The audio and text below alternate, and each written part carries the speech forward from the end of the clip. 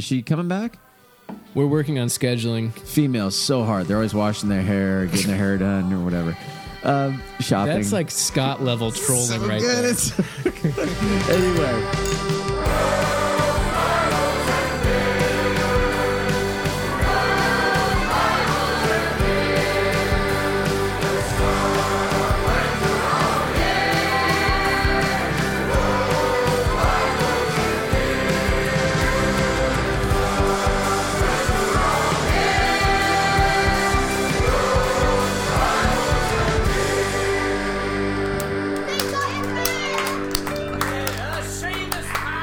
Are we recording? What are your thoughts On having this interview? I need beer. I need beer. I need beer. Jeff, are you referring to our guest coming up at the top of the hour? Oh, sorry. We're recording. That's right. I thought we were just going to shoot the shit. We are shooting the S. I just started my sentence with Where's the taser? I'm working on not saying like tonight. Well, any time after this in any conversation. we've got a guest coming up that he was actually just on the Heretic Happy Hour podcast. Never even heard of it. Okay. Scott and I went to a live recording of the Heretic Happy Hour. Oh. And to our listeners, that's a free plug. That's a good podcast. Some of you probably already know it. I want to work on getting those guys on individually. Wait a second. Is this the one where Scott left? Or Scott, you left and Scott was left behind and he was in deep conversation? Yes. Maybe everybody hated him? Deep conversation, I think he probably was arguing with everyone he could find. But we go to this live taping in Orange, which, 20-minute drive from us in the SoCal studio. And it was a good time. It's the Hell 2-part episode. I think it's called What the Hell or Hell Yes, Hell No. It's some play on hell. And so if you listen to that, in the second half, in part 2, you'll hear Scott represent Bros Bibles Beer. He does get our name mentioned. Good on him. And it was question and answer time. And he decided to use that time to give a dissertation. Wait, Scott? Scott would never do that. Which I like their answers. And Keith Giles was like, hey, you just said like 4 things. Let me respond. It was pretty good. But anyways, so that's kind of Matthew DiStefano is one of the hosts. He has a column on Patheos under the title All Set Free. A guest columnist wrote a column called, I have it here. Mm-hmm. Reasons Prayer. I'll just pull it up. He wrote a guest column. This guy, Mark Harris, this is how I was introduced to him. He wrote a column at Patheos called 4 Reasons Why Prayer is Ineffective, Harmful, and Makes a Good God Look Really Bad. So I see a title like that. I'm like, okay, I'm reading this. That's provocative. I just read it to the first point, along with the intro to my wife this evening before I came over here. And then I asked her, what do you think about that? And she started answering. She's like, well, people do that, just human nature. Okay, one red flag. Oh, human nature that they pray when they pray? They pray, and I get it. I'm going to preface our conversation with Mr. Karras with that people are begging God, and she went down that path. But then she said, but then there's other things where, we pray for this. I'm like, but are we not still begging to God to go a certain direction? Yeah. And that was really interesting because I was only on point 1. And doesn't the Bible kind of tell us to do that? So I don't want to tease this out too much before we can talk to him, but it was super provocative. Turns out he's got this book. It's called Divine Echoes, Reconciling Prayer with the Uncontrolling Love of God. I'm learning he's a hell of a title writer. I mean, Uncontrolling Love of God, Reconciling Prayer. Just wait until my book comes out. Yeah. Marriage, the Terrorist.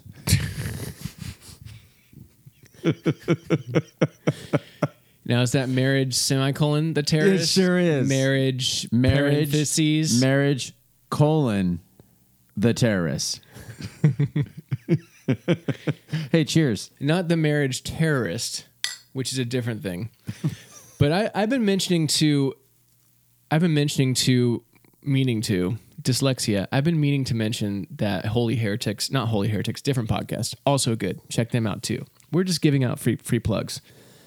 Heretic Happy Hour, that live recording we went to. It was really fun, and it was funny because during the question and answer, there's a few people that asked questions, none of which were just like, "Hey, what do you say about blah blah blah?" None of it was like, "Here's a question for you, please answer it." They did. Everything was prefaced by a soliloquy, and I remember nudging Scott, and I kind of whisper, I'm like, "Okay, these people are great, but do me a favor and ask a question. Don't do what these people are doing. Be the one to ask a question." And what does he do? He starts talking, and he can't stop talking. Right. I'm like nudging him in the knee. Diarrhea of the mouth. Yeah. I mean, it was good statements, and he wanted clarification, as Scott does. You just wanted to make sure that everybody was clear on the entire book of Luke. Yes, Gwen. Okay, the TV's not working. What show was it on? It was on the Olympic Channel. I don't know what it was. Okay, well, I can't do anything about it now. No. Maybe. No. Not right now. Okay. I'm saying important things into a microphone. The world needs to hear what these two white people have to say. Where's Scott? Gwen, where's Scott? Wow. Oh, my God. Whoa. In her defense, usually the window's not open, and when the window is closed, the door doesn't slam like that. Also, she is a little firecracker. I will say that, and I'll admit this to him, prayer is something I struggle with. And wait, but the prayer that you're just in general, or the prayer that we're going to be talking about asking within God his book for stuff or to do stuff, help me to feel better, help, that stuff I don't do anymore. However, I was requested, I had an opportunity to potentially speak at an event I was invited to, and it was something that a few years ago I would have said no because I'm afraid. However, I ended up saying no, but not because I was afraid. I just don't think I'm prepared. Like I'm not prepared to do what I feel like I need to do to give a speech justice regarding my story. So I ended up saying no, but leading up to it, man, I was back in like old Zach mode. God, just give me a sign, I'm looking for clarity here. God, please, Jesus, give me anything I can. And that was it amused myself. I don't think God is upset that I did that or it's neither here nor there. It's more, I was amused with myself falling back into an old pattern. That's not necessarily wrong. It's just not where I'm typically at now. What I want to do is think about prayers that we can ask Mark about, and then ask him, can we ask God that? Can we pray about that? Would that be okay? Or are we belittling God? I have one prayer in mind that you've performed. Wait, what? Do it. Right now? Yes. It involved you telling the devil to get the fuck out of your house. Yes. Yes. Yes. I love it. Another would be... I'm glad you're okay with it, because I was just going to bring it up whether or not you were okay with it. No, you weren't. God, bring me in line with your will. How about that one? What do you think Mark will say about that? It is Mark, right? Mark Harris? Yes, Mark Gregory Karras. Okay. And that is markgregorykarras.com. Karris. Okay. So what do you think about that prayer? What do you think he'll say? Still begging? I don't know. I'm sure at the end of his book, he's not just shitting on prayer. He lays out what he sees as a problem and then provides potential solutions. And he gives examples of prayers that people have actually prayed, like publicly. Right.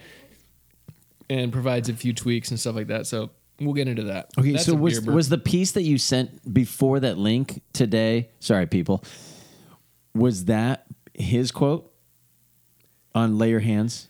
Yes. Okay. Oh my gosh, this is gonna be a great conversation. In fact, we should not have Scott here. Scott's gonna talk for 45 minutes. Well, Scott was supposed to be here. For all we know, he's I don't know. He's in a ditch somewhere.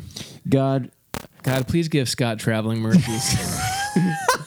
Dear Jesus, please bring Scott safely here. dear baby Jesus, dear 8-pound 6-ounce baby Jesus, Oh man. bring Scott home. Bring Scott home to BBB Pod Central. You know that prayer in Talladega Nights? When I first saw that, it's funny, but it made me uncomfortable because I was still in kind of my old pattern of, I would call it, for me personally, it was more, This is heresy. I was superstitious towards God. And so like, but I've learned to love it because it does a great job pointing out flaws in that kind of prayer. It makes it look ridiculous because it might be ridiculous. It might be praying like that while cartoonish and over the top. How many times do we pray like that? Just not quite as cartoonish and over the top, and we feel good about it. But basically, we're doing a version of Will Ferrell. You know, Will Right. Ferrell and who's the other guy? John C. Riley. F&A. John C. Riley. I like to picture Jesus like a samurai. You know, it's so good. We all have our own versions of that, and that's okay. Everybody's on a journey. We got to remember to talk to Mark about superstitions, because when I was reading his article that we're going to talk about, the idea of praying and not getting, it's like I got to make sure I say this every single time, or if I don't, oh my goodness, it won't come true. Yep. Like baseball players going up to bat, like every single time I pray, or Right. whatever they go through the ritual. Yeah, every time. Yeah. The glove, the bat, however they do it, and it's almost as if how people pray is kind of like superstition, and that can get dangerous. Mm-hmm. But I guess Mark will unveil everything tonight. And I think this is going to be challenging for a lot of people. It definitely goes against All of Christianity. Well, I think it goes against what most people feel like, for good reason. I mean, it is in the Bible. There are, submit your requests to God, and there's a lot of verses that seem to tell us to do exactly that, is to pray for things and like try to pray for the right things, try to pray in line with God's will, but still, nonetheless, pray in Jesus' name your requests. So it's gonna be challenging, but be challenged.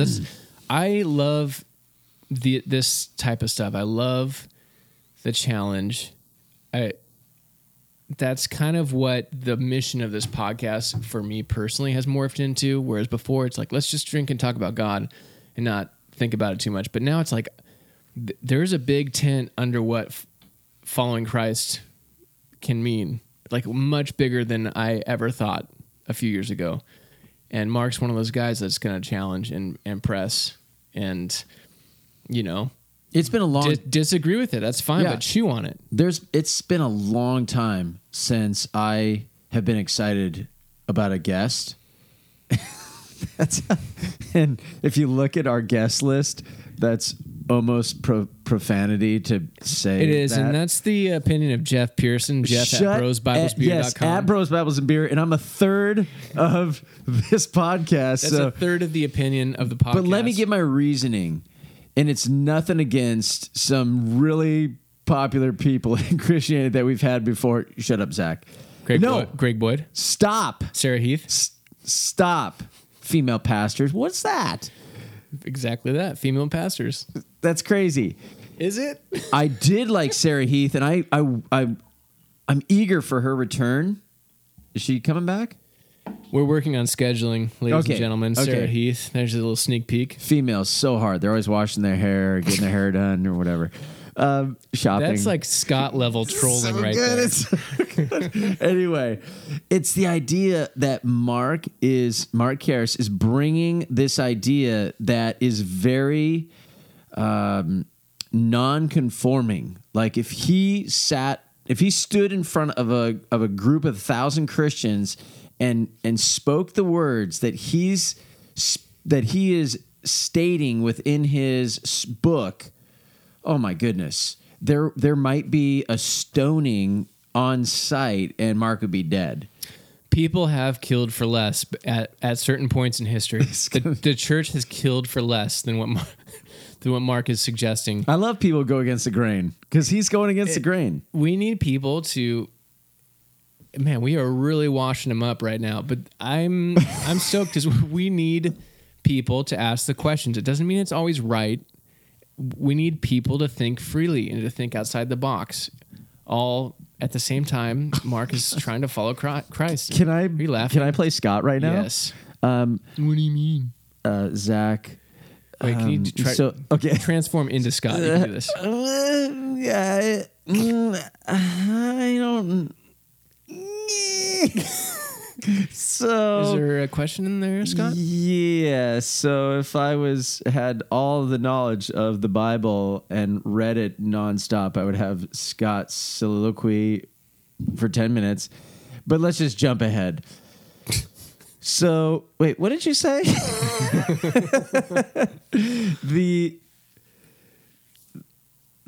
I don't remember what you said. I'm dead serious. Is that still Scott? No. I'm dead serious. I totally forgot. But there was something that he would call you out. Oh, freedom. Like thinking freely. Oh, really? We're supposed to think free? Or are we supposed to be in line with God's will, which puts us in line with God's will? Yeah.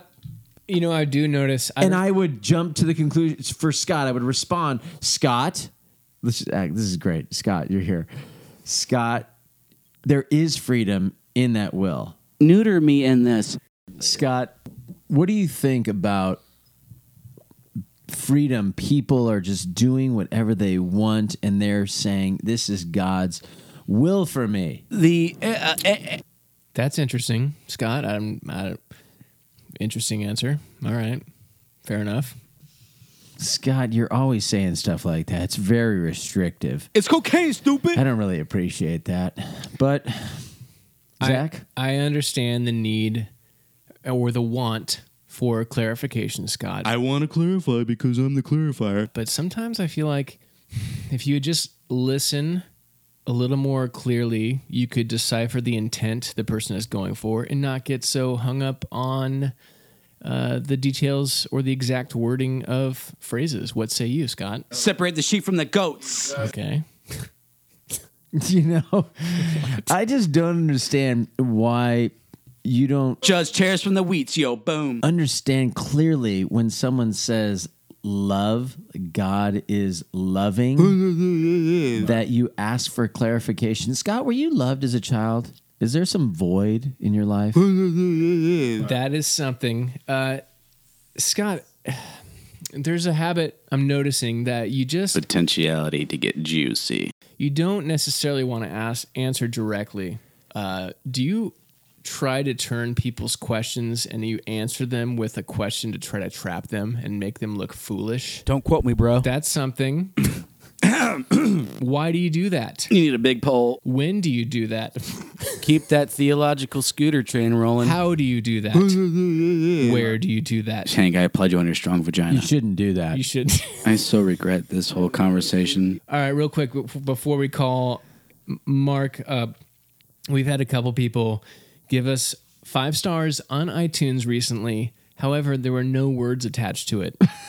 That's what I do for everything. So that I like. If you've done that recently, or if you would like to do that on Apple Podcasts or iTunes, leave us a rating and then write a few words. That'd be great. We'll read it. You'll be podcast famous, and but no profanity. Maybe you dropped an F-bomb. If you drop an F-bomb, Apple will weed that out. So maybe that's the reason. We have fans that are vocally, percussively swearingers. Did you say percussively? Yes, I don't know how that... I'm a drummer, Jeff, so I don't know. I just drop those words in. Drummer-related. Paradiddle. Syncopation. Anyways, rate and review us iTunes, Apple Podcasts, feedback, Bros Bibles Beer on Twitter, Facebook, Instagram. Separate the sheep from the goats. Jeff? Shut up, Scott. Let's do it. Oh, yeah, show notes, resources. We'll have the links to the article, pictures, links to books, everything on the website, bbbpod.com, or as Scott would say it, bbbpa. Read the article. It's intriguing, and it will definitely bring up some conversation if you're sitting with people who like to converse about Christianity, beliefs, prayer, all the above. And then buy the book, Yeah. Divine Echoes, Mark Gregory Karras. Let's do it. Hello, Mark. Hello. Hey, How you doing? wow, it's a nice Marshall behind you. Yeah, that's my wall of sound that I can't seem to get rid of. It comes up Nice. from time to time. If you know somebody that wants way more sound than they actually need, I wouldn't mind selling it. So just to let you know, we are recording from the top. So anything you say from this point on will be Okay. held against you.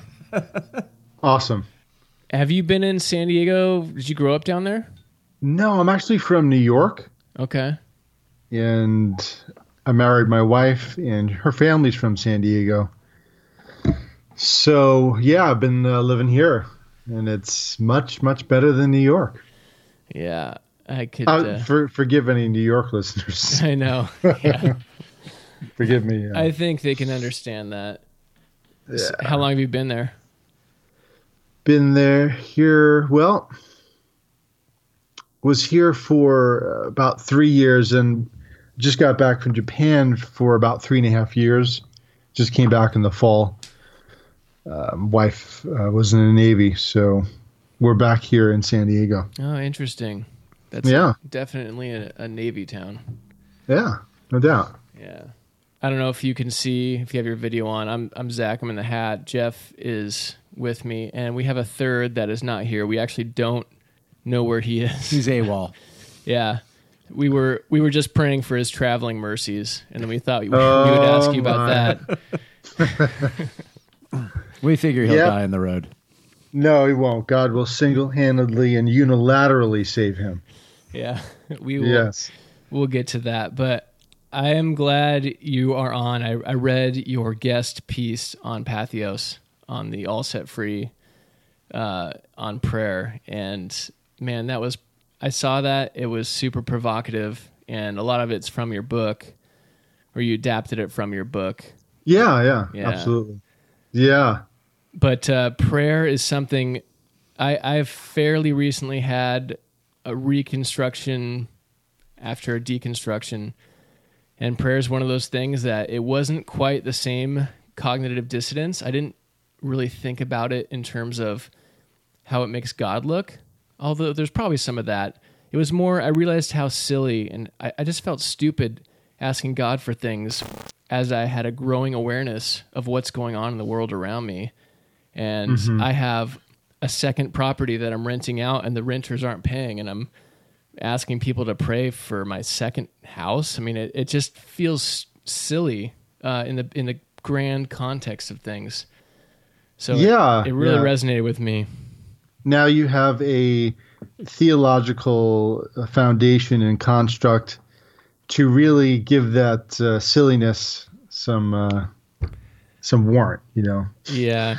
Eh, One of the quotes I wrote down from your book is, "My cognitive dissonance was screaming for resolution to this petitionary puzzle," which I yeah. love. Man, I mean, I'm such an emo guy. I'm so like, dude, don't take things too seriously, man. Yeah.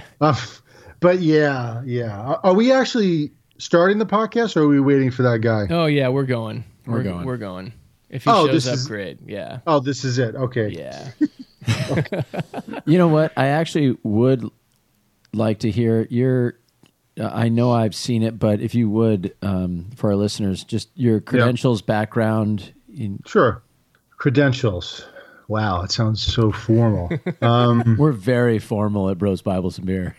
Yeah. Well, I'm a licensed therapist, so that was a long road getting there. I'm an ordained pastor. I was actually ordained in 2010, believe it or not, in a Southern Baptist church. Interesting. Of course, I'm a bit of ways from that ethos. Yeah.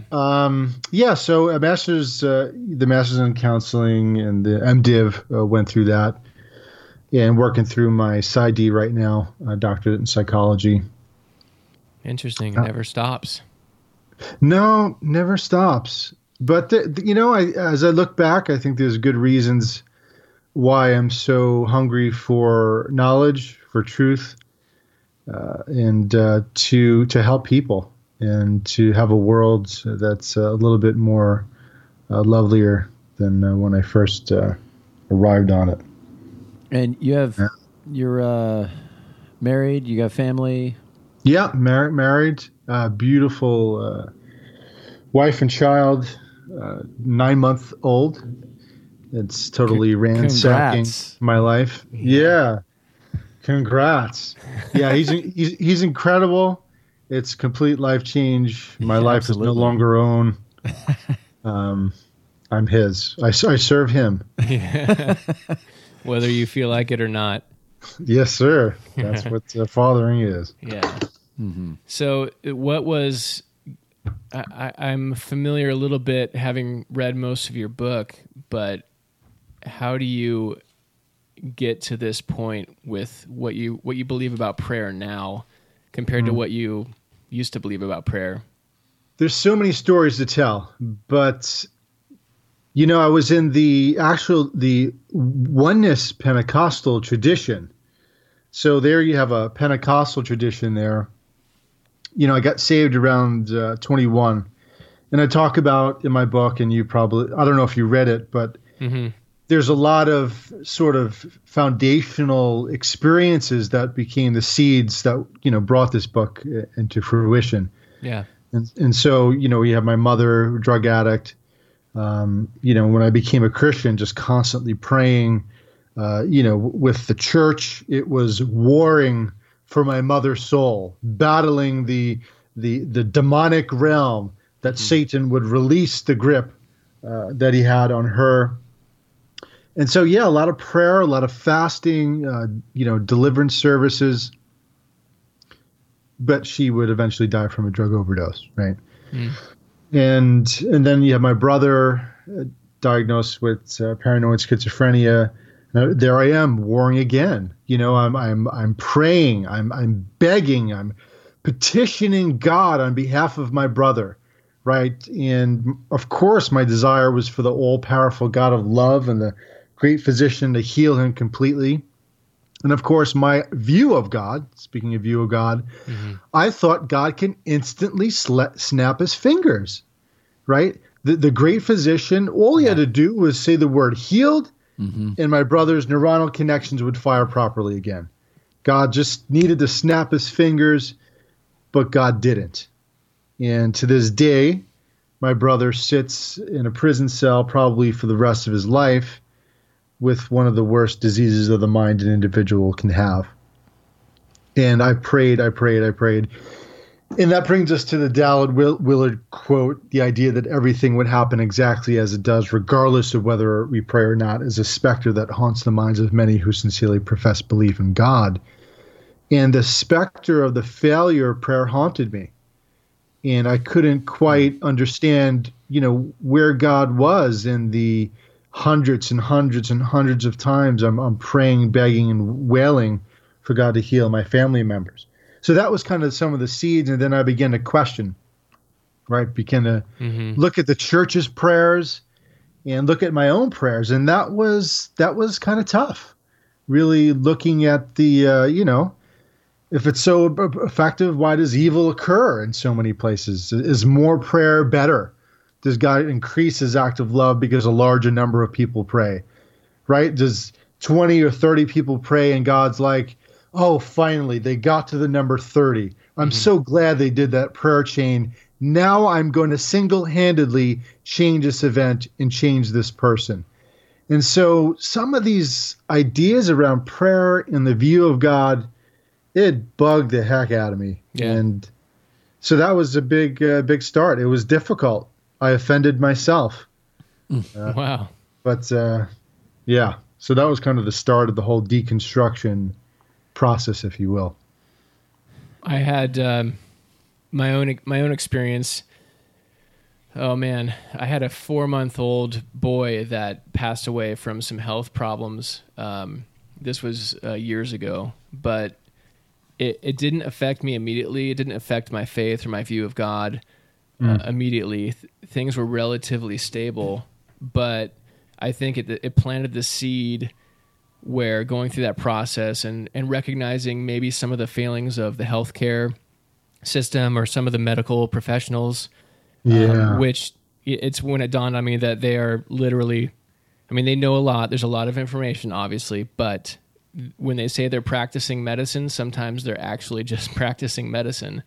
And kind of learning to question authority in a way I'd never done before, which kind of set off a political questioning for me before it got to religious, where I started to question the traditions or what I'd personally been given and what I thought was actually in the Bible. Just starting to ask those questions, which is just a long journey to kind of where I'm at now, which, definitely not finished, but it's amazing how those events, I want people to be able to change and ask questions and to humble themselves and to actually seek the truth apart from what they thought was always true, without having to go through something like losing a child or your mom or your brother's situation.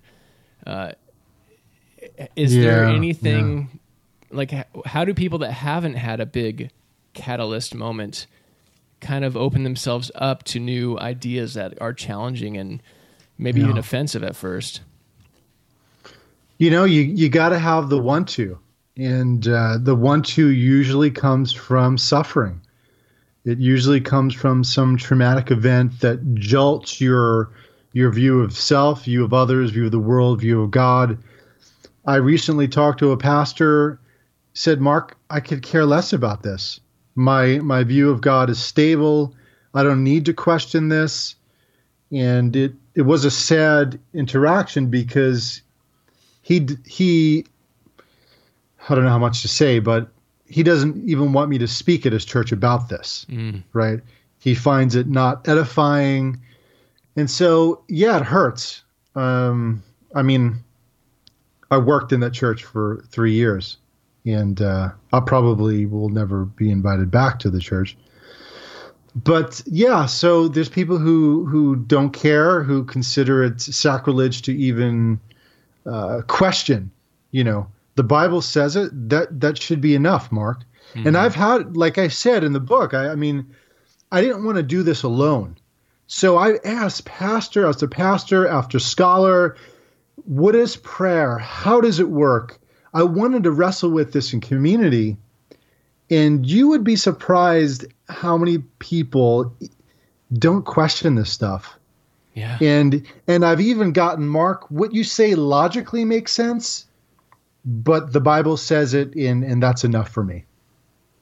Yeah. What's amazing is how people interpret the Bible, and we, obviously, the pastor that you were speaking to interpreted it one way, and you had an experience in prayer that your interpretation might not have changed, but how things function in Christian prayer might have it sounds like you just wanted to have a discussion and there was no connection points within your church. It's just not everyone's cup of tea, and I don't blame them. This is my, as one, I forgot who coined the phrase, this is my holy discontent right now. Mm-hmm. That's fine if prayer makes sense to you, God makes sense to you in prayer. You've never had prayer that didn't wasn't effective, or God didn't show up, and you've never had grief or losses in that area. That's cool. But for me, I feel like at least right now I'm on a crusade, and it's not because I'm better than anyone. It's because two major things. One, the view of God is at stake here. And number two, the amount of suffering and evil in the world is at stake here. And that's something that I hope people can get. I'm not just trying to have fun being a rebel, deconstructive agent who's an island to himself and just wants to stir up stuff for the heck of it. In my mind, I bring this story up of the Shables, and I think it's a perfect illustration, right? A Christian couple, they love God. In 2009, they suffered the tragic death of their 2-year-old son, Kent. Mm-hmm. Kent died of untreated bacterial pneumonia, right? So they didn't seek medical treatment because they believed in the power of prayer. They believed in a mighty God to single-handedly take care of their son. And of course, they got jail. It was a big deal, obviously. Mm-hmm. But 2013, the same thing happens to their 8-month-old son. And the 8-month-old son died. And they believed that through prayer, God would do it. God would single-handedly heal their child. The problem is God didn't.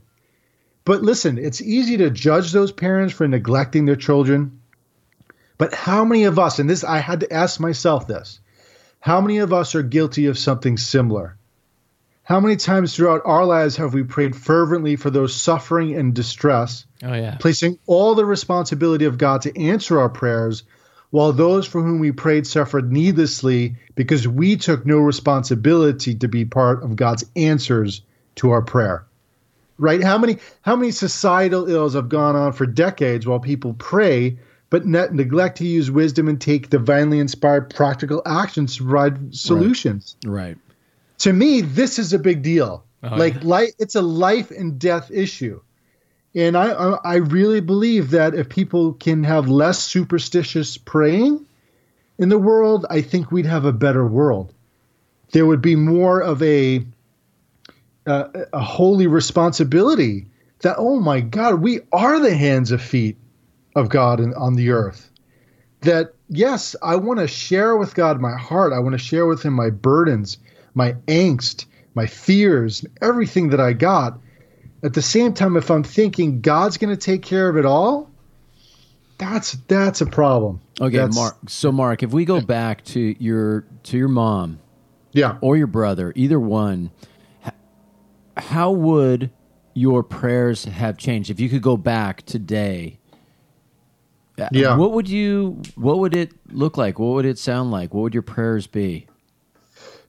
Yeah, I asked myself this, and I said, my God, where would my brother and my mother be if not only myself, because sometimes a prophet's not accepted in his own town.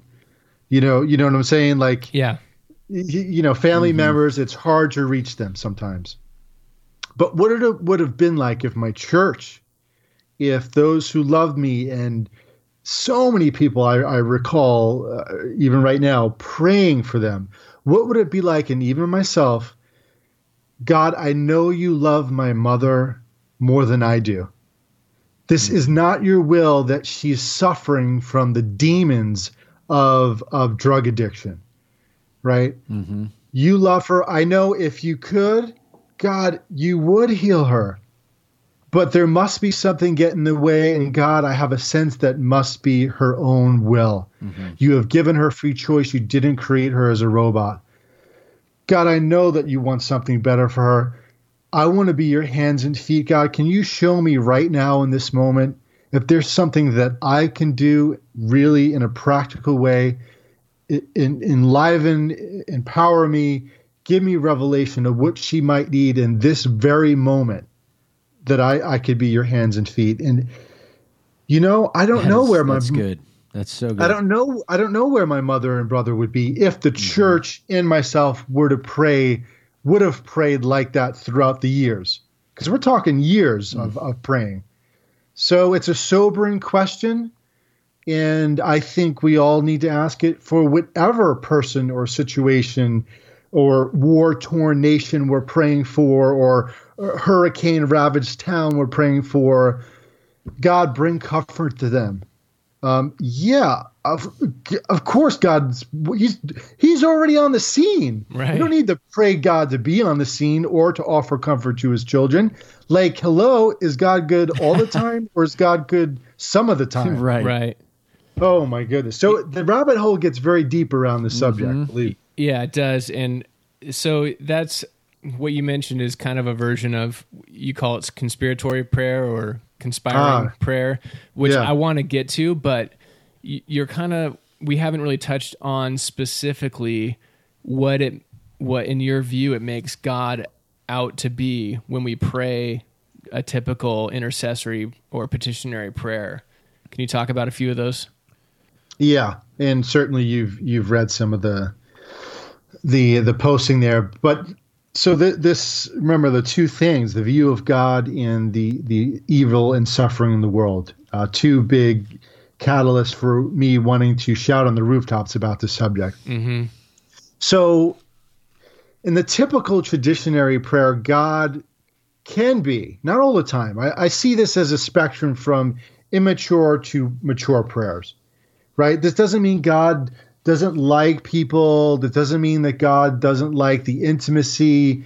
You know, people say, well, Mark, why bother with it? God looks at the heart. I know he looks at the heart, okay? Yes, you're a God lover and he loves you so much. Can we talk about some of the deep intricacies of the subject? So God is portrayed in some traditional petitionary prayers as unloving. Right, I give this example: a Christian relative praying anxiously, God, pour out your love on Aunt Mary. Please save her. God, please, please. Now, the person praying, in my opinion, is unknowingly praying prayers that are not in alignment with the reality of the profound goodness of God. I mean, God has always loved Aunt Mary, is presently loving her, even as we speak, in ways that we can't even fathom. While we were praying, right? So God's seeking to save Mary, mind, body, and spirit, right? 1 Timothy, God wants all people to be saved and come to the knowledge of the truth. A person doesn't need to twist God's arm or talk him into doing what, in my opinion, automatically flows out of God's nature and character. So praying for God to love, heal, and be gracious to loved ones suggests that God is not loving, healing, and being gracious to them.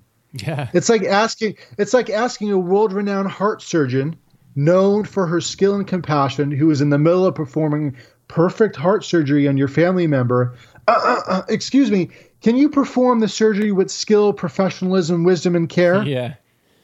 It's the obvious. So if she waited to do that, if she didn't do that unless you asked, what does that say about the surgeon? And are we comfortable with that? I would submit that we are not.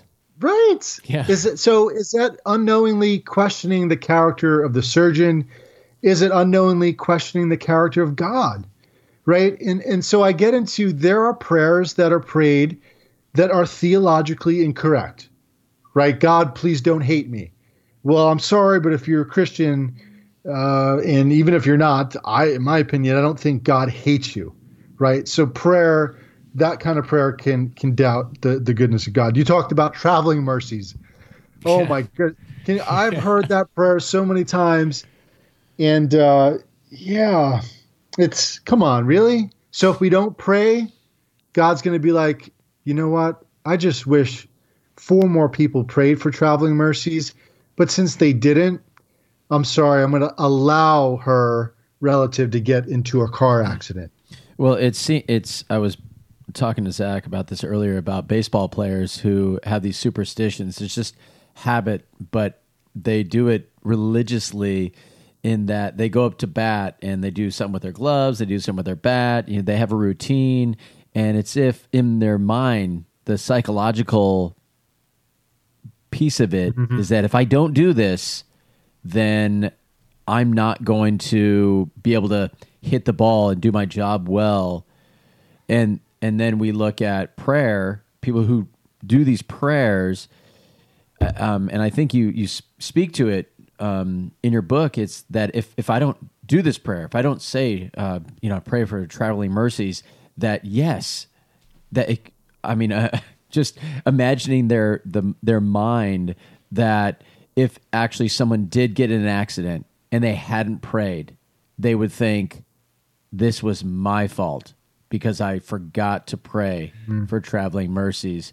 And that is that's painting our God to be a very small piece of the picture instead of the great God that God is. And I think conversely, if they pray and then they do get in an accident, we're really good at eliminating counter information to continue to support our view of God or politics or whatever it is, confirmation bias.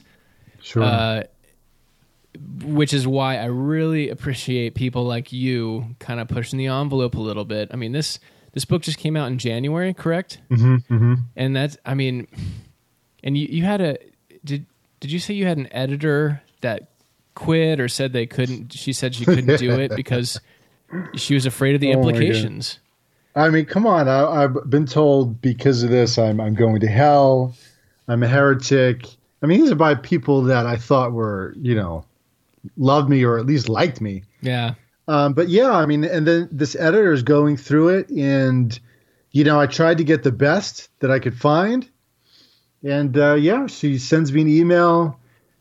Mark, I think what you're doing is dangerous. I can't have any part of this. And I'm like, are you kidding me? Like, I paid for you. I paid a down payment on this already. And it's just like, are you serious? Like, you can't even finish the job. And meanwhile, I have like 15, 16 endorsements from some conservative and some maybe not, but people who are respected in the Christian community who are, they're professionals and theologians, but she couldn't do it. That's a killer list, by the way, your endorsements. I know. I don't know. A lot of powerhouse names. Does that geek you out a little bit? Yeah. I mean, for me, I knew that I had to do that in some ways because I needed all the backing that I can get because I know I'm going to get a lot of slack for it. So I really reached out to people I knew, people I didn't know. I mean, anything I could do to get people to just look at it. Don't give me any guarantees. I just want you to read it. Just skim it if you need to. And just reply after reply after reply. Yes, yes, yes, yes. And it did surprise me, but I'm very thankful. I don't want to do this as a Lone Ranger. I'm going to need some help here. So the implications, well, it sounds like somebody that has a general disposition towards the Bible as being God's literal word, and you if it says it, that's the way God meant it. What are some passages, if you feel like that people rely on to push back against you, and in your view, why might those be taken differently? Well, I do talk about some passages in the Bible. I know it's a huge question potentially. Yeah. So there's, a lot of people gave a lot of different verses. And, there was, of course, Daniel as the classic example of, we're not wrestling against flesh and blood, but we're engaging in spiritual warfare. Mm-hmm. Right. So, that whole passage of Daniel 10 and showing how intercessory prayer is just necessary, and demons and angels are fighting, and sometimes our prayers aren't getting to us because it's stuck in the postal workers or, they're battling it out. That was one of them that I had to tackle. But, I get into the notion of apocalyptic literature, and I don't think it has anything to do with prayer and petition in the way that it really brings a foundational aspect to petitionary prayer. But anyway, I talk all about that. And, James was a real one, real big one, right? James, telling us we need to pray and intercede. Look at Elijah. Mm-hmm. Look what Elijah did, right? What a man of God, a man of faith. he could make the rain stop. Yeah. And so, people brought that verse, and, I had to really ask myself and look at whether or not there was something to that. And I really asked honestly, right? The prayer of a righteous person is powerful and effective. Mm-hmm. Well, is this true? But then I looked at the context, and of course it's praying for, in my opinion, praying for individuals for the most part, right? The context, James is encouraging the elders of the church to lay hands on and pray for the sick. So for me, the face-to-face, hands-on praying, that makes sense. There's a lot of validity research-wise, certainly biblical-wise. But then to bring in the whole Elijah aspect of it, Elijah was a human being like us and prayed fervently that it might not rain. And for 3 years and 6 months, it did not rain in the earth. And so I go through the whole thing of, listen, that doesn't sound like the God of love to me.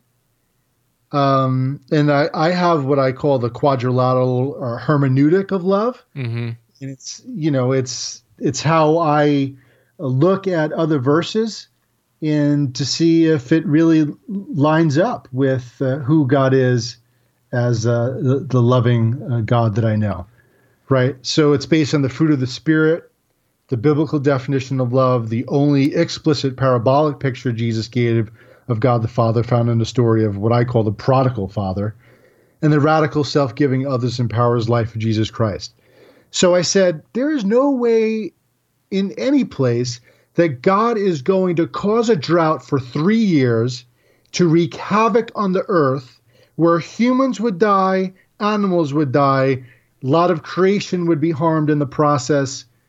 That's what God of love is going to do, to teach people a lesson. I can't accept that. So I have to say, what else is going on behind the scenes? And for me, there's other things going on behind the scenes that don't lend itself to a literal understanding that God really caused the drought. But people really don't want to hear stuff like that. It's very anxiety. Because the Bible says so. I know. And listen, I'm not saying that something didn't happen, right? There probably was an Elijah guy. There probably was a drought that lasted for a long time. But we're story-making creatures. We're meaning-making creatures. And many years after the event, as people are contemplating this and passing down oral stories, they're probably going to add in a few details here, even with the character of who God is. Yeah, it's interesting to me that you have a journey from, well, you get rain if you please God or the gods, and if you don't get rain if you're not pleasing or you don't do the right sacrifices, to the New Testament where God provides rain for the good and the bad. There's this progression that can get lost if you're caught up in the details of every word needing to carry equal authority. But if you can see the big picture moving towards and culminating in Christ, you can start to see or start to really question and ask the tough questions and not be afraid to explore in light of just a perfect self-sacrificial love. Yeah, absolutely. And that's one of the aspects of that quadrilateral hermeneutic of love I'm talking about. So is God causing a drought for 3 years? Does that sound like the fruit of the Spirit to kill people, animals, creatures? I mean, does that sound like the biblical definition of love? Does that sound like something the prodigal father would do? Or would, as you allude to, Jesus, who God manifests in the flesh, all the fullness of the deity dwelt in him in bodily form? The answer is no. So I'm not saying that we should not wrestle with it as a community. We should. It is our sacred text. And I honor the sacred text. I don't worship it, but I wrestle through it with the community. How does this apply to our lives? All scripture is given by the inspiration of God. It's God breathed in some capacity. Why? So that every man and woman, we'd be able to do good works. I mean, we'd be able to love in a greater capacity. That's what it's about. Yeah, I recently heard, I think it was Brian McLaren, he was one of the endorsers of your book, wasn't he? Mm-hmm. Yep. Yeah, I think he says, and I know others have said things like it, that the Bible is less of a constitution and more of a conversation, which can be scary if we need it to be our authority to be able to, have ironclad certainty about all things. But I'm just not there anymore. I know, man, if Scott were here, he'd probably have some decent pushback. He's kind of the conservative wing of our podcast. I listen, I need pushback. Yeah. I'm not kidding. I go on that. I go on a podcast. I'm like, all right, you're telling me what you appreciated about the book. Tell me what you don't agree with and what doesn't resonate with you. For me, that's grist for the mill, man. Nice. That's gold. Because listen, I'm not God. I am a white male living in a certain period of time in a certain geographical location with certain experiences, familial, church-wise. My view of things is very small. I'm offering, this is my investigation, deconstruction, reconstruction of petitionary prayer. There's others out there. This does not have the God's golden seal of approval, as I say, but let's wrestle through it. I want to learn too. Well, Mark, I listened to your story, and it seems that so many of us, including myself, go through experiences, and that shapes our mission in life, or at least a piece of our life and our mission. And you went through this moment in time praying for your mom, praying for your brother, and things did not work out. The church prayed, and things did not work out, and in the way that you had prayed for. And then there's this. So I'm going to give you pushback. Oh, great. So then there's this rebellion in terms of petitionary prayer that this is just begging. We were just begging. We're not in line with God. God doesn't care. God's loving us. God's loving us. God's here with us, and yet we go and we pray things that we have no idea if God's in line with saving my mom, saving my brother, saving whomever, or traveling mercies, or whatever it might be. And when things don't go our way, and it's catastrophic in our lives, it shapes us, and so now there's this questioning that you have with petitionary prayer. Like, this is just begging. We're begging God, and we're not in line. And I'm going to play Scott for a moment, who's the third that's not here. Isn't it our responsibility to be, as Christians, to be praying, to be in line, but to also be praying, to be hopeful? And wouldn't this prayer, heal my brother, heal my mother, heal my family, or whatever it might be, that there's almost a fuel tank of believers, and if we stop praying, if we stop with our spirit of praying, regardless if maybe it seems like begging, are we not giving up on God when we do that? We're like, this is what's the point? I'm just going to stop praying because none of this even matters. I mean, if that was the case, we'd be in a really bad place, because there's probably 95% of the prayers that are being prayed today are petitionary prayers. Yeah. There's a lot there, but let me share some of my thoughts. Listen, I deconstruct a lot, but I spend a whole section of the book in reconstruction. I am not telling people not to pray. What I'm doing is, number one, I'm hoping to reshape our view of God when we pray. And two, as far as petitionary prayer, in that reshaping the view of God, I'm trying to get us to a point where we don't get stuck thinking that what's holding this person back from healing is a loving God. So in my book, I talk about let's pray. Let's pray without ceasing. And so I say, let's have a relationship with God where we share everything we got at every moment with him. I'm not saying don't have a relationship with him. What I'm saying is it's one thing to pray because we love God, we're in relationship, and we want to share our hearts. And it's another to pray just thinking God's a genie in a bottle, right? And for me, that's where it comes. What's our motivation of praying? Like, we need to ask ourselves, would we still pray to God and share our heartfelt requests if we knew that he couldn't single-handedly control events and instantly give us what we wanted? And our honest answer shines a light on our primary motive in prayer. It is possible that some people's prayer lives would radically diminish once they realize God is not the all-powerful deity who can instantly make things happen in the world. Listen, some people would prefer to treat prayer as a drive-through window where they can place their order quickly and one-sidedly without much engagement with the other party, rather than as an intimate meal in which both parties set the table and cook the food together. Right? For me, let's pray. Let's maintain relationship.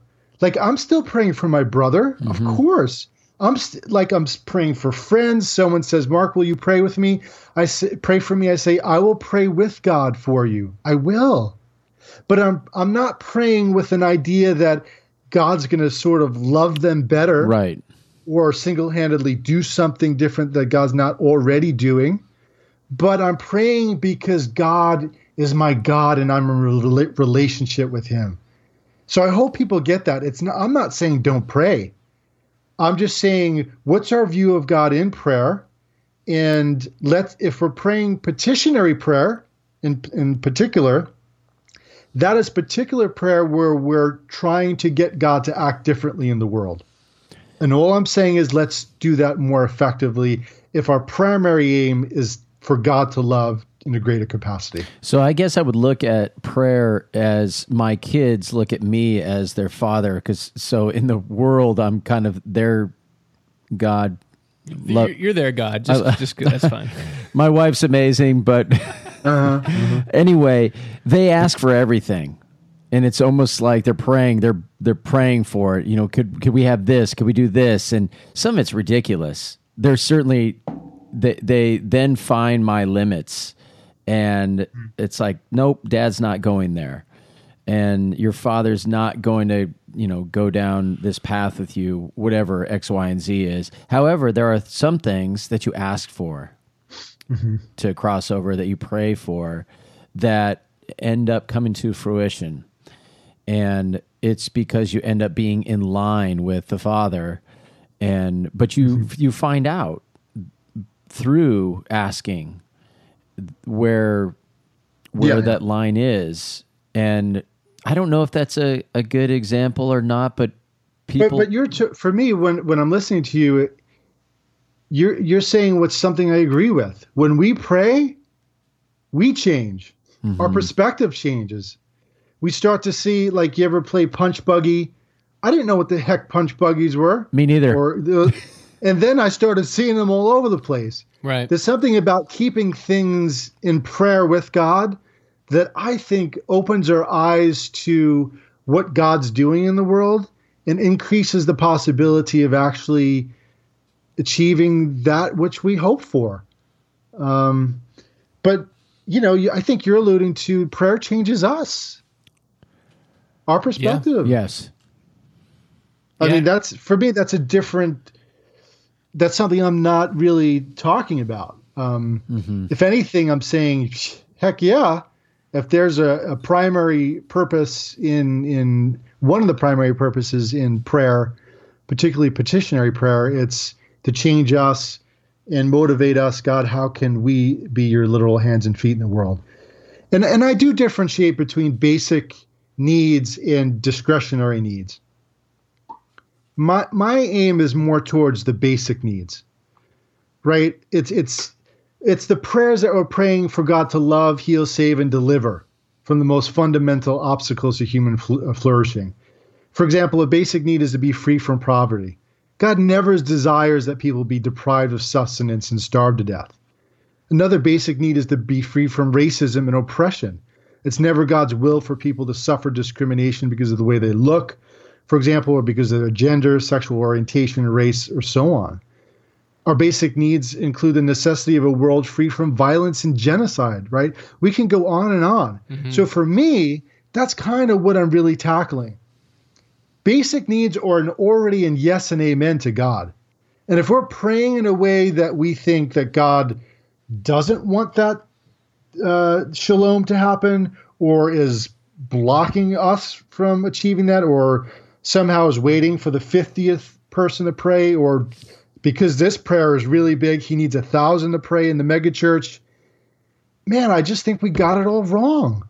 God always wants the basic needs to be accomplished. I think the only obstacle is us as human beings, not God. And that's why I'm so passionate about this. Yeah, it's like a realignment to realizing how much power we do have or are expected to use, like in partnership with what God is doing in the kingdom. We are a part of that. And instead of relying on just God's perceived power to fix things, partnering with God and doing what we can in that. Wouldn't a loving, compassionate God already want to do the most loving thing that us puny humans are hoping and wishing God? So listen, I say every 10 seconds a child dies from hunger, right? Every 98 seconds, another American is sexually assaulted. Every 33.5 minutes, someone is murdered. I'm sorry, that's not the will of God for those things to take place. And if we believe that praying to God in a certain manner, at a certain volume, and with certain words will convince God to single-handedly root out prejudice, reduce hate crimes, solve the problem of homelessness, heal drug addicts, stop people from committing arson, stop rapes from occurring, and so on, they're engaging in magical thinking and superstition of the worst kind. Oh man, I knew this was going to happen. We just probably have a few more minutes with you, and this is so deep and could go so much longer. But you did touch on, like, you mentioned God's control or potentially lack of control. And your chapter on the uncontrolling love of God was pretty mind-blowing. Do you mind talking about that a little bit? Is God uncontrolling because he chooses not to, or is maybe uncontrolling just part of his nature? Yeah. This is a huge shift, and not everyone's on board with this, right? But this gets into theodicy. This gets into why and how a good and awesome God, how he interacts with evil and suffering in the world, right? So this is based on Thomas Ord's work, a large part of it.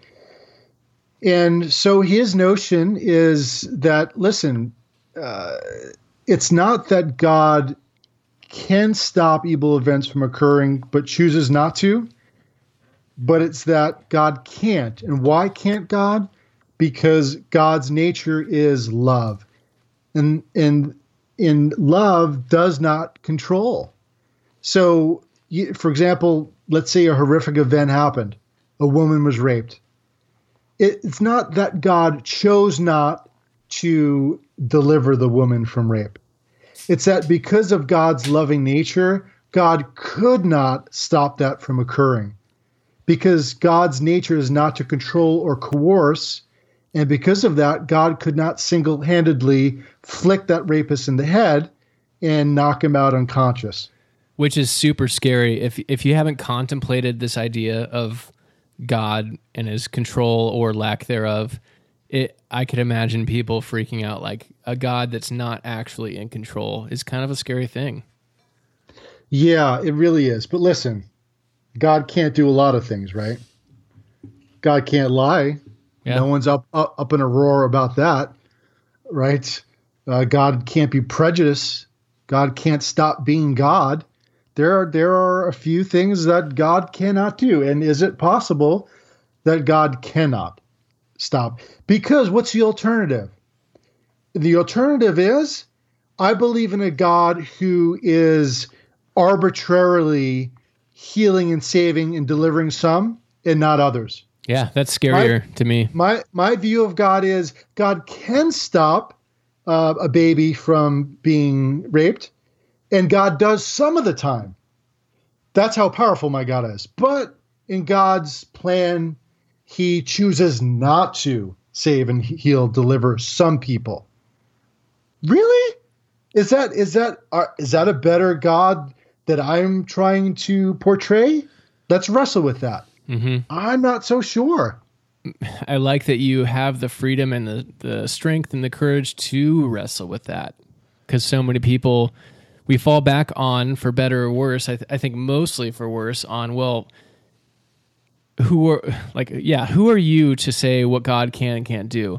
Which, technically correct, we are not God, but I think you giving yourself permission to wrestle with this stuff is it's challenging, and it's great. I think it's a net benefit for people to wrestle through these things. And we end up creating a small God if we think we can control our God.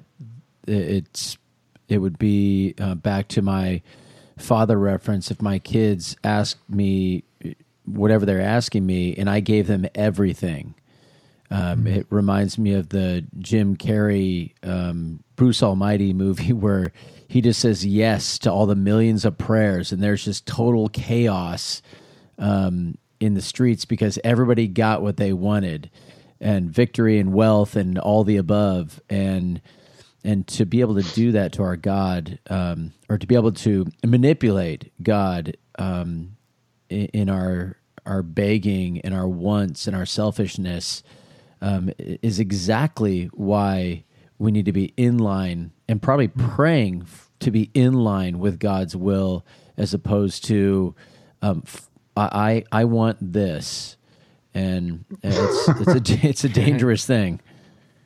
Yeah, well, I'm assuming God's will would be better than anything we can fathom. I'm assuming. But I do make some room for praying discretionary prayers. It's not basic for basic needs, right? It's, hey God, I'm not sure. I want to move out here. I want this kind of car. God loves us. God loves when we pray. Maybe God has a location that would be an ideal location where he could really see us flourish if we moved. But would God, like a GPS, if we went another direction, would God change course with us? Yeah, that's what being in a dialogical relationship is all about. But if we're talking about basic needs, and I think a lot of petitionary prayers are in regards to basic needs: save, heal, deliver, set free, no more oppression, no more racism, no more violence. Yeah, like I said, that's already a yes and amen to God, Yeah. Oh man, so good. I have a couple quick questions. Is that okay? Let's do it. All right. So give me a couple book recommendations, and they could be anything besides your own, which I heavily recommend, and we'll have everything in our show notes and stuff like that. But a couple book recommendations for people. Well, anything from Thomas Ord, I would certainly start there. That's good. The Uncontrolling Love of God, and it was, it was a very, very good book. Won the Reader's Choice Award on InterVarsity Press. So, that book is doing very well. I think everyone should read it if they want to learn more about the uncontrolling love of God. Now, I wouldn't call myself a process theologian, but there are some process theologians that you might want to read. Bruce Epperly has a book, Praying with Process Theology. That's a good book. Yeah. I mean, in the book, there's a whole actually bibliography of things that they could look at. So, awesome. I mean, yeah. I've read Peter Rollins and Rob Bell. I actually read a lot of psychology, so I'm thinking don't recommend psychology. Marjorie, I think Sukaki, if that's how you pronounce her name, she wrote a book, God, Christ Church, A Practical Guide to Process Theology, which was pretty good. Another one in God's Presence, Theological Reflections on Prayer. That was written by her as well. But yeah, I mean, just if readers are interested more about this topic, and, you know, I'm a very accessible author. I'm wrestling with all kinds of people who are emailing me. I don't have all the answers. I'm getting some good stuff just wrestling with people. So shoot me an email. You should really pray to get the answers, Mark. Listen, your prayer is powerful. It Don't is. get me wrong. Yeah. I'm just messing around with you. I know. So if people want to email you, what's that? Mark at conspiringprayer.com. Okay. I love Conspiring Prayer. I love that title. Yeah, That's pretty sweet. me too. I gave it a cheesy title in the beginning, but through prayer and through praying with God, I had showed me a better way. Awesome. Amen. Okay, so you're walking into the always open gates of the New Jerusalem, and they're playing your walk-in music. Like if you're a fighter walking up to the ring. What is your walk-in music? Walk-in music. You know, as soon as you said that, I could not help but think of Eye of the Tiger. It was probably my early love for Rocky, but man, that still pumps me up. You know, Maybe shows my age a little bit, but hey, screw the age thing. My girls were doing soccer, and they would have me play it every time on the way to a soccer game. oh, okay. Yeah, it's got a little timeless flair. Yeah, I feel a little younger. Thank you. So you mentioned the email, but where can people find you? Obviously, the book's available everywhere, but your website. Yep, conspiringprayer.com. There's some, if people want to get a sort of a side-by-side diagram of what traditional prayer looks like in contrast to what I'm calling conspiring prayer. We didn't talk too much about the particular model of prayer, but yeah, I mean, just check that site out. I have a short Q&A video on there, and just reach out to me, and love to hear from some of your listeners. Awesome. And you, do you still take clients for your counseling? Is that something you want to promote? No. Okay. You are an adjunct professor, yes? Yes. Where at? Yeah. Alliant International University. Okay. Is that down in? Yeah. Is that San Diego? Okay. Mm-hmm. Gotcha. Mm-hmm. Yep. Nice. Yeah, that's another whole side of me is the whole psychology, therapy, spiritual formation Right. stuff. Nice. Yeah. Thanks, guys. All right. Really Yeah, thank appreciate you. you coming on. No doubt. Thank you guys so much. Yeah. Looking forward to what's next. Hey, what is next? You working on a new book? No, I'm working on finishing my doctorate. Yeah, that's something. That'll take some effort. Well, All the best. All right. Thanks. We'll be praying No for doubt. you. Yeah, we'll be praying for Hey. you. Finish No that doubt. doctorate in Let's, flying colors. let's pray and act justly and love mercy and walk humbly with our God, guys. Yes. Amen. Amen. All right. Take Thanks, care. Mark. All right. Talk to you doubt. later. Peace. Bye. Rusty came in to be kind of an observer. Say hi, Rusty. Hi, Rusty. Rusty's my brother-in-law. We've mentioned you before. Actually, recently we gave you straight up props for your beer. Oh, thank you. I've been on the show a couple times early on. It's been far too long, but it's awesome that you're here. I got a text from Scott halfway through the interview. What time? Question mark. Nice. What an idiot. He's so single. He relies on he doesn't need to do anything for anybody any day of his life. So schedules don't even matter. Nope. There was accidents coming up here and stuff too. So Yeah. No It's been in the excuses. calendar. Fair we enough. love you, Scott. I do want to mention, he mentioned the quadrilateral a couple times. And in case people don't know, I know it's been mentioned before I was totally lost on that one. by the Reverend Sarah Heath.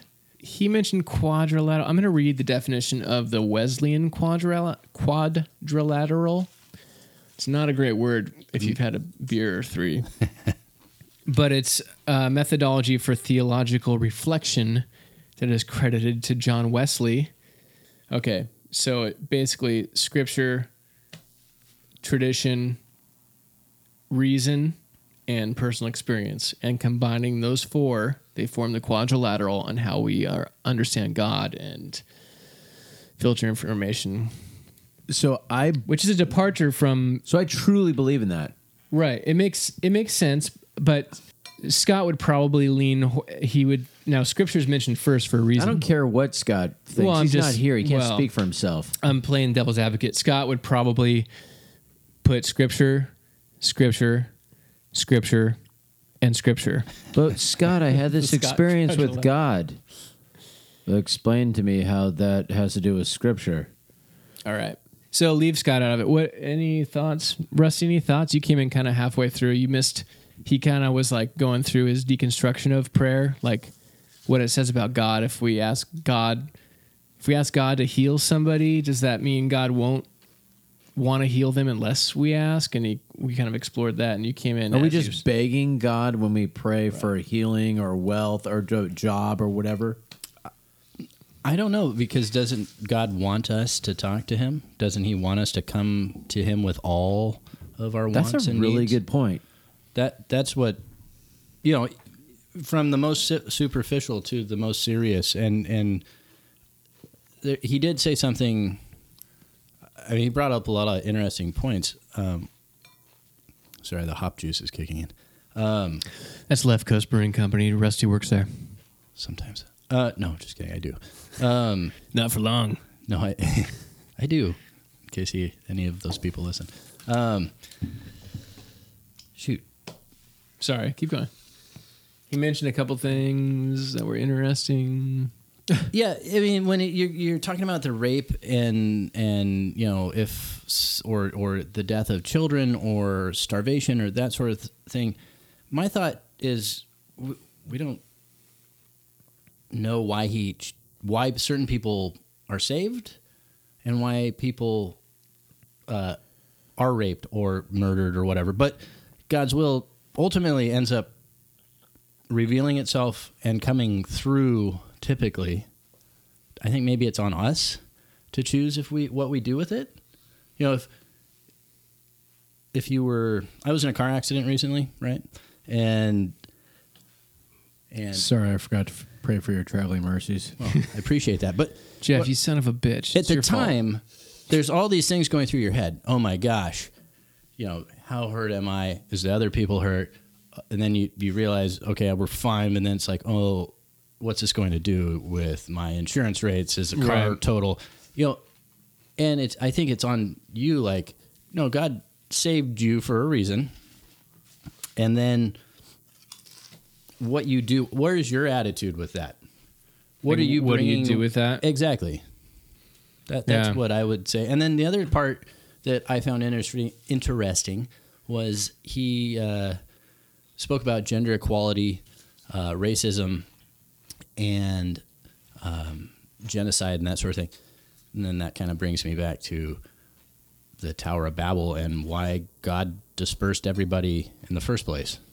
And I don't know if you have any thoughts on that, but yeah, ultimately peace is supposed to be among everyone, but at the moment that's not the situation. Right. Wait a second. Your comment on peace. Sorry, I'm chewing on chips here. They're good chips. And the idea, did you say that we're supposed to have peace? I would say eventually. I think we're supposed to be at peace. Ooh. Like in the midst of the storm? Let me clarify. Exactly. Okay. That in the struggles, in the death, in the catastrophic, we're to be at peace because we know God's got us. We're God's children. Okay, I'm glad you said children. And you did just say we are God's. And you stopped. That was a long pause. Actually, in a certain way. I said I was swallowing the chips. I'm swallowing the chips. I had to pause. But the idea is, people, they think that they're looking at the world and they're saying God wants peace. No, God wants us to be at peace. And there's a huge, significant difference between the two. One is, how come there's war? How come there's bad things happening? Well, because there's bad, of course. But be at peace that all this stuff that's going on is going to happen. And in the tornado of it all, be at peace. I'm with you. And I have an example of a neighbor whose child died early on. And that week, I spotted him in a parking lot, and he's like having this conversation and sharing Christ. And then he saw me, and I stopped. I'm like, oh my gosh, that's my neighbor, and his daughter just died. And he finished the conversation. He came over to me. I'm like, hey. And he's like, hey, how's it going? Praise the Lord. I'm like, my God, this is what at peace is. Like, I know where I'm going, and I know who I belong to. And that was just world shattering. Like, the way he was responding, just, it floored me. A peace that goes beyond our understanding. Yes. So a big theme, we're going to bug out of here, but a big theme in Romans, and actually I think a lot of Paul's stuff, is the restoration of all things and the reconciliation of all things. And people can argue about what that means. That's a big, broad term that can open a can of worms. I tend to think the intention is all things, not just some of all things, which is probably where some of our brethren and sisterin would land. That it's not actually all things. But anyways, I think that's what we're working towards here and now. In the meantime, people will say there's cliches already, but not yet. We're kind of in the in between. N.T. Wright has this awesome thing about the Bible being about life after death. Like the goal is not where we go when we die. It's heaven coming to earth and the restoration of all things. And I think we play a part in that now. So I agree. And I think Mark is a part of people asking the tough questions.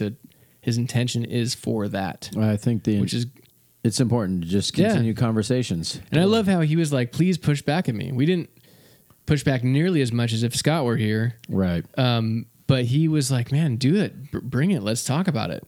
And that's awesome. So much of our lives are like, keep the people we disagree with away. Yep. And maintain our echo chamber, and people that agree with us just basically stroke our egos. I don't know if the conversation would have just gone sideways if Scott were here. I mean, he's doing the devil's work. He doesn't believe in Christ yet. I mean, he's getting there.